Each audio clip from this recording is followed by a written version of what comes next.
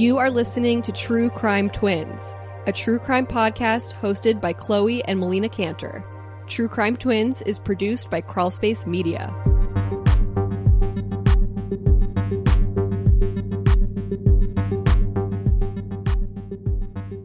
Brianna Maitland disappeared at age 17 in Montgomery, Vermont on March 19, 2004. Bree had just finished her shift at the Black Lantern Inn and punched out at 11:20 and was witnessed leaving alone. Not long after, her vehicle was found backed into an abandoned farmhouse called the Dutchburn Place, just a little over a mile down the road. Some personal belongings of Bree's were strewed about the ground, 2 car doors were left open, and headlights were left on. There has been no sign of Bree since, despite many tips and rumors. Last time, on episode 2, I interviewed Brianna Maitland's friend, Katie Manning, who was a classmate of hers at Enosburg Falls High School in Enosburg, Vermont. Brianna was a transfer student there, previously attending Mrs. Qua High School, which was in Swanton, when she was living with her family in Franklin. She had a different circle of friends at that school, including Kira Trombley, who I had the pleasure of speaking with for our episode today. Kira gives some interesting insight onto who Brianna was and what the circumstances were of her life before her disappearance. She also gives some insight on the aftermath.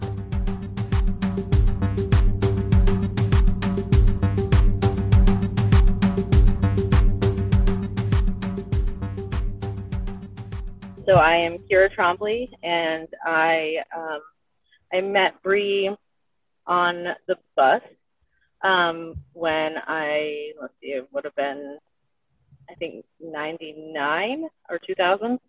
And I lived in Berkshire. She lived in Franklin. I transferred schools from Richford to MVU, which was in Swan. And she already went to Swanton school. And so she rode the bus from Franklin to Swanton, and I would get dropped off at the store down the road from her house. And that's where I needed to get on the bus to get to school. And so we had I'm pretty sure it was like an hour and a half bus ride, both ways. So it was pretty wretched, but at least it was me and Bree and our friend Sandy. And so that's how I met her. And I had a leather jacket on, I think, and she commented on my jacket, and we were just best buds from there on. 99 or 2000, do you think you guys were 12? She's younger than me. I was 15, I think. Does that make sense? I'm 35 now, so. So you were like 2 years older than her? Yeah, that sounds about right. Yep. So you two become friends and are going to the same high school. I guess at the time it's high school at that time, because she was probably a freshman. Yeah, I was in 10th grade. So I think she was a freshman. And how long was she at that school with you? She must have been there for at least a year and a half, maybe, I think. And it's hard for me to swallow because I introduced her to people in like Berkshire and Richford, and she met some people from Enosburg too, and I guess maybe one of her other connections was Katie, who lived or went to school in Enosburg. And so she met people from that area through her too.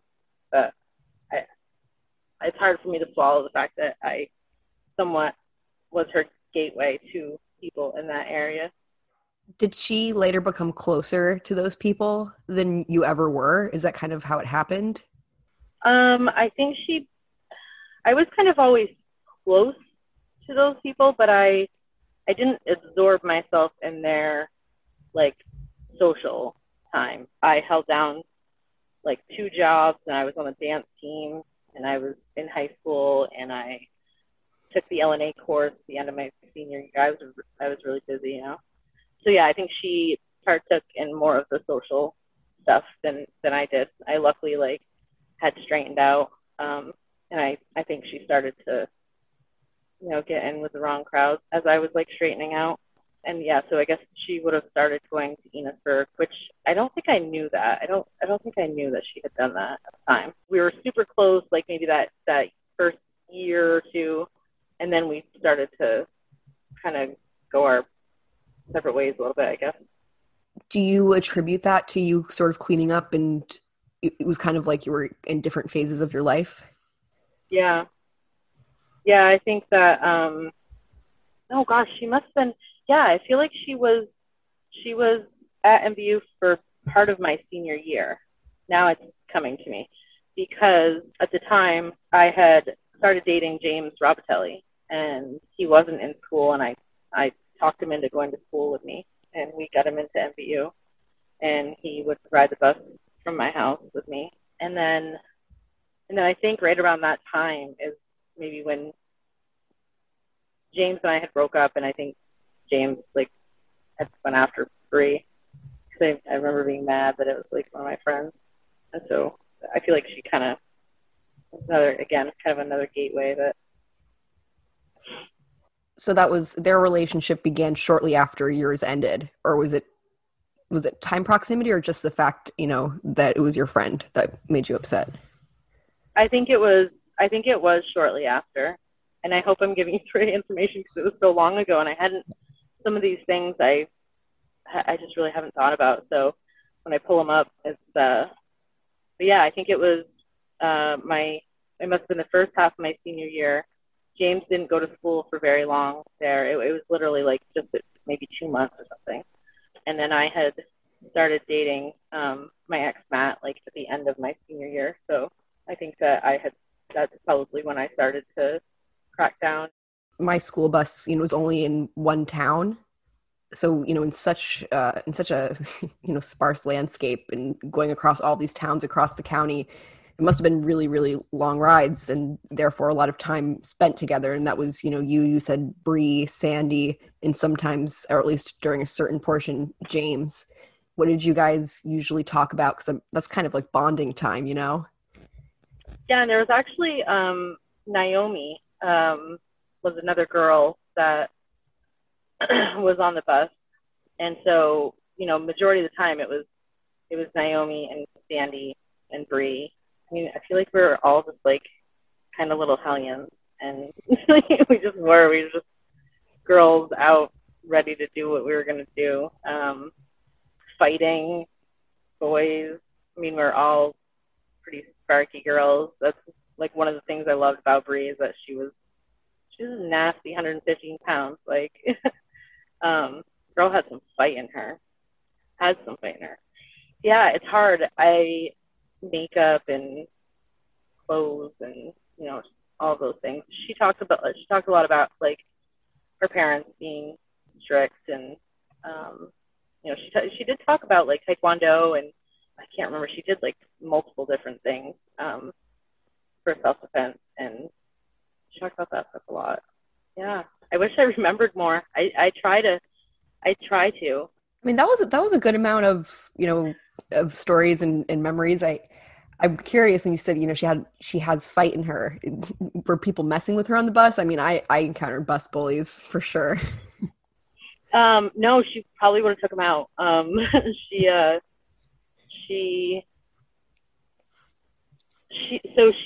did, and her parents would know exactly what she did, but I know she did like taekwondo, jiu-jitsu, one of the self-defense things that you handled knives.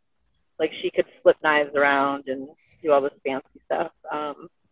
She had a nasty kick on her. So her and I were so similar, the fact that like we could be really girly and dress up and be all pretty, but behind closed doors, like, we can throw down, we can hang with the boys or whatever. We were both quite tomboyish, and that her and I were very similar on that. We would always talk about her, doing all of that stuff. And she was at one of my parents' friends' house with me one time, and my mom's friend is he was like he's won arm wrestling tournaments like for years. Like he dealer, and yeah, I want to see it. He's like, come on, and he's like, kick me, go ahead, please, like, just asking for her to do it. And so she's like, okay. So she kicked him and like she did some, I don't know, I can't remember if it was like a spin kick and kicked him square in the chest and like launched him across the room. And he's this big dude, like, and everybody was just like so amazed that she was so tiny and she just sent him. So yeah, she had some fire in her for sure. It's nice to hear examples of things that you kind of saw her do, like the knife tricks and stuff. It's a good visual of her talents.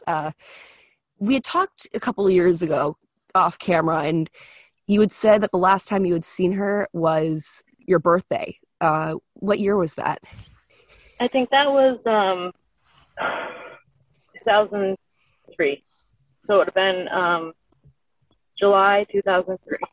Can you tell me about that? I remember being like kind of mad at her because shown up at my house a few times and had been like drinking and just was just, you know, I don't know, loud and just like unaware of, you know, social, you know, like what was going on, I guess.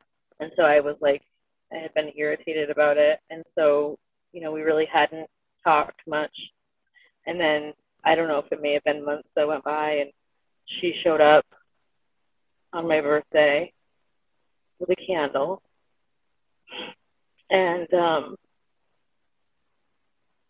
it was green and it was a gel candle. And I had it forever and I don't know where it is now. I don't really remember what we talked about, except for maybe that she had her grandfather's car. I think maybe that was something that we talked about. And I think she might have, you know, mentioned like some of the people that she had been hanging out with. And I feel like I was, you know, a little bit disapproving or worried about her. But I don't remember who or it was a quick visit. I think I was like, I'm maybe headed to work or something. So you said that you can't remember now who it was that you didn't approve of. I guess just looking back in hindsight, can you think now, like who you weren't pleased that she was hanging around with? Yeah, I mean, now that I like know some of the people that she was coming in contact with, it could have been a number of any of those people that I would have not been, you know, I've not approved of, but I can't really pinpoint her, you know, saying anything specific. Had she mentioned any of the people that I, you know had come in contact with her, I definitely would have like, you know, gave her an eye roll and been like, Bree, you don't want to hang out with these people, you know. How did she respond to something like that? Because I wouldn't call it criticism, just, you know, concern. How would she react to that? She probably did or would have just kind of blown it off maybe, because I used to like pick on her / you know, kind of give her shit about being naive. She was just so nice, and you know, I think she was a little bit sheltered in Franklin, and then, you know, maybe went buck wild like every teenager does around here. But I wasn't sheltered, and so I had those like healthy fears, I guess, and she didn't. I was dating Israel Klug at one point during our friendship, like when we were close. Actually, that was before I dated James. And she ended up meeting Israel, ended up meeting his friend, who goes by Beetle, and he's a super nice guy. And so they were both drove dirt bikes, and so we ended up going with them to Massachusetts or New York, I can't remember which, to a professional dirt bike race, which was fantastic. I just remember Bree being there, and I'm like, stay close to me. And I'm like, stop, like, where are you going? Like, I can't see you. Like, and she's like, it's fine. I'm like, no, it's not. You're pretty and tiny. Like, someone's going to steal you. Like, and she's like, here, stop. You know, like that was kind of a dynamic that happened between us. I remember that we bought like the Fox emblem tank tops she bought a red one and I bought a blue one. So that was a good memory that we had together. It sounds like a fun day, and it definitely, I mean, it's almost like a foreshadow. We obviously don't know what happened, but you had this sort of dynamic where you were kind of like the mom friend or the mother hen, it seemed, and you just said you were afraid someone was going to grab her, and that could be a potential outcome to this story. And the naivete, or the sheltered sort of perspective on the world, kind of just assuming the best in people, is definitely something that everybody says when you ask them about Bree. Anyone that knew her, like, they're all going to say that. And I mean, I feel like I was that way, and most teenagers are that way, but it was almost like a step further with her.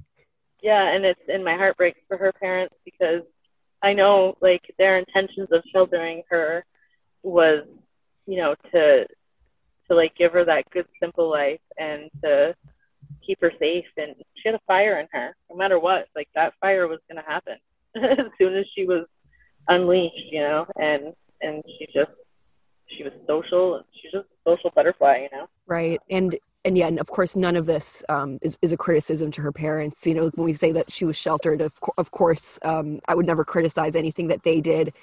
Both of us, have children. We were talking about before we recorded that we both have very rambunctious, strong, willful young girls. So, I mean, everybody is trying to do what's in the best interest of their kid, or, all the good people in the world are. And it's these tragic stories happen, and it's not their fault.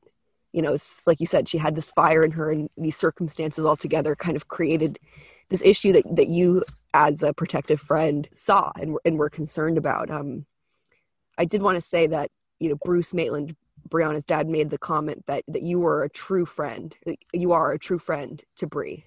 And I just think that's very powerful, because even though you weren't really talking close to the disappearance, I mean, that kind of resonated with him, the way that you treated and looked after her.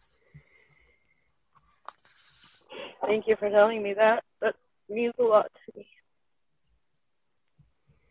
You're welcome.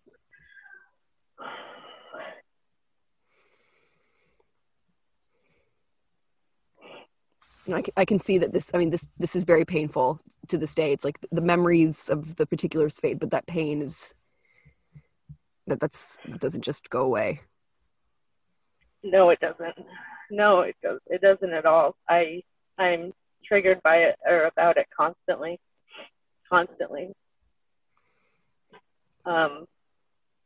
It's changed my life significantly.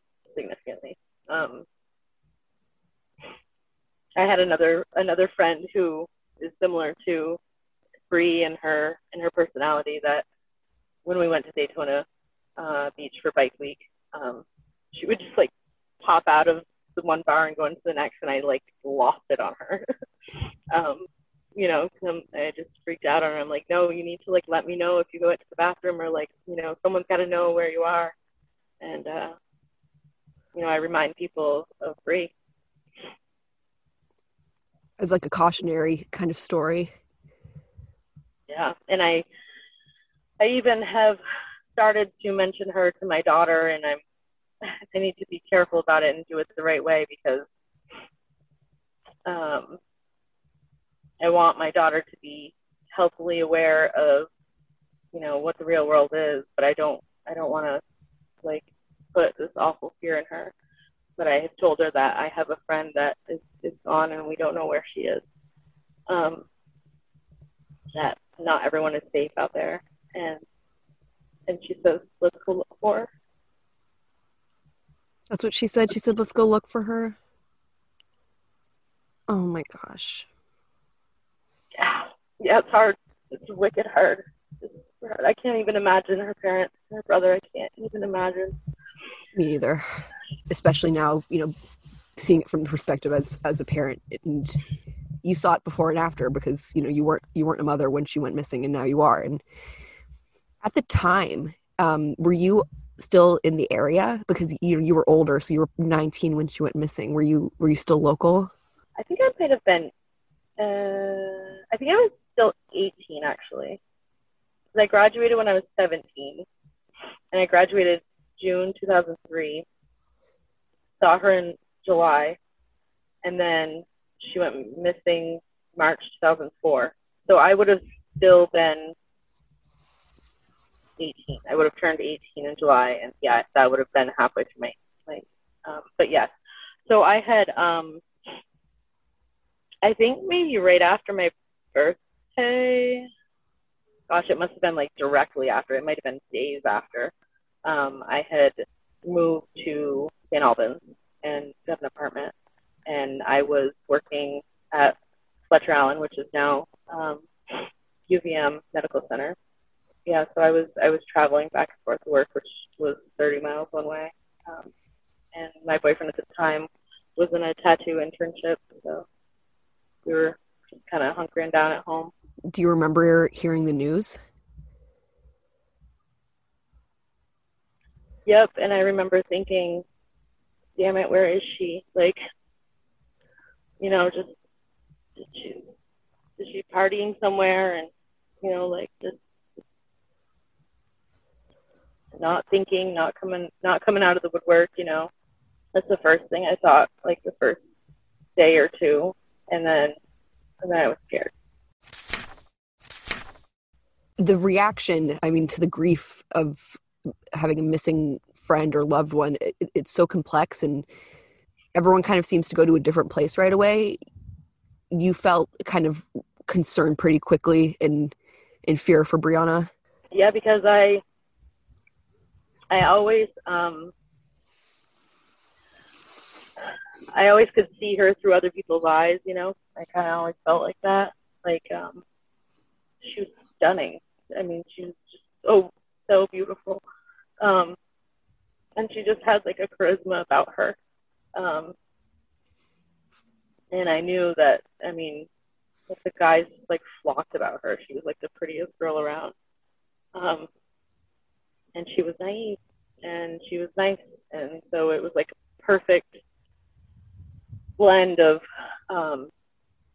someone that people could take advantage of, or snatch, or, you know, all those awful things. And so I think that's what I went to next, is like, oh God, somebody did something.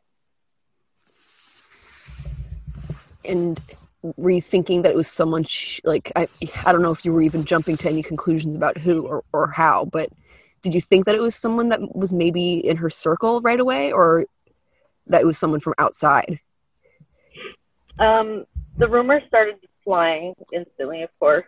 And I think like some of the first rumors I heard was that, you know, that she had overdosed and like someone just, you know, didn't bring her to the hospital and just handled the situation on their own. And I definitely thought like she certainly could have overdosed, you know, being naive, and if she was partying with people who party hard, or, you know, obviously that could be a thing. I didn't fathom the people around here doing something so awful, but I didn't know. I guess I didn't know what to think. I couldn't imagine any of the people I know, even if they were like really rough around the edges, or, you know, the majority of people around here are still moral, you know, they'll still pick you up and if you're stranded and bring you home, or, you know, I mean, people aren't nasty around here. There's a lot of crooked people, but even the crooked people, I've said this 1,000 times, especially in my career, I know people who are drug addicts or drug dealers or people who have done some really bad stuff, and they're still lovable people. Like, I just have to love them from over here because they're still like, they still have good in their heart. They just maybe don't know how to function properly in society, you know? So I just couldn't fathom that someone would do something to her. And then I think my brain kind of went towards like someone took her and maybe couldn't handle, like, if they had an infatuation with her or something. And I think I just kind of went to like, oh gosh, like somebody stole her, you know? And then I remember getting really, really mad that, you know, when they had her on the news, they were just talking about how she was or the papers, I don't remember, but everyone's just talking about, oh, well, she was doing drugs, and oh, she was hanging out with the wrong crowd, and that's all everybody talked about, and it just made me so pissed off. I did the same shit. I could have, done it worse than what she did, to be honest with you. I certainly did it younger, and I wouldn't have deserved to be gone, Absolutely not. And I know that focus really bothered her parents too, and it would bother anybody, because that's not who she was. That's something that she was facing potentially. That's something that she was suffering from potentially, but that's not her. Is there anything else that you think people have gotten wrong about her? I just think that she was a kid, she was a teenager, and it just pisses me off so much that people focus on that, because 99% of the people around here did the same damn thing, because we just would rebel once we get that chance, and some of us walked away unscathed by it, and out of shit luck or whatever, she didn't. And it's just so disgusting that those things would even be brought up. I mean, it doesn't, it has something to do with who she was around, but like, let's let the investigators worry about that. Like, let's, just the fact that people focused on that is so disgusting. Definitely it wasn't her fault. And I am mad about, the police's reaction to it. We missed the timing of finding more than what we did, and just kind of blowing it off, and I don't know, she is, I'm not gonna say what, she is an amazing girl, and I still have hope that I'll maybe get to see her someday.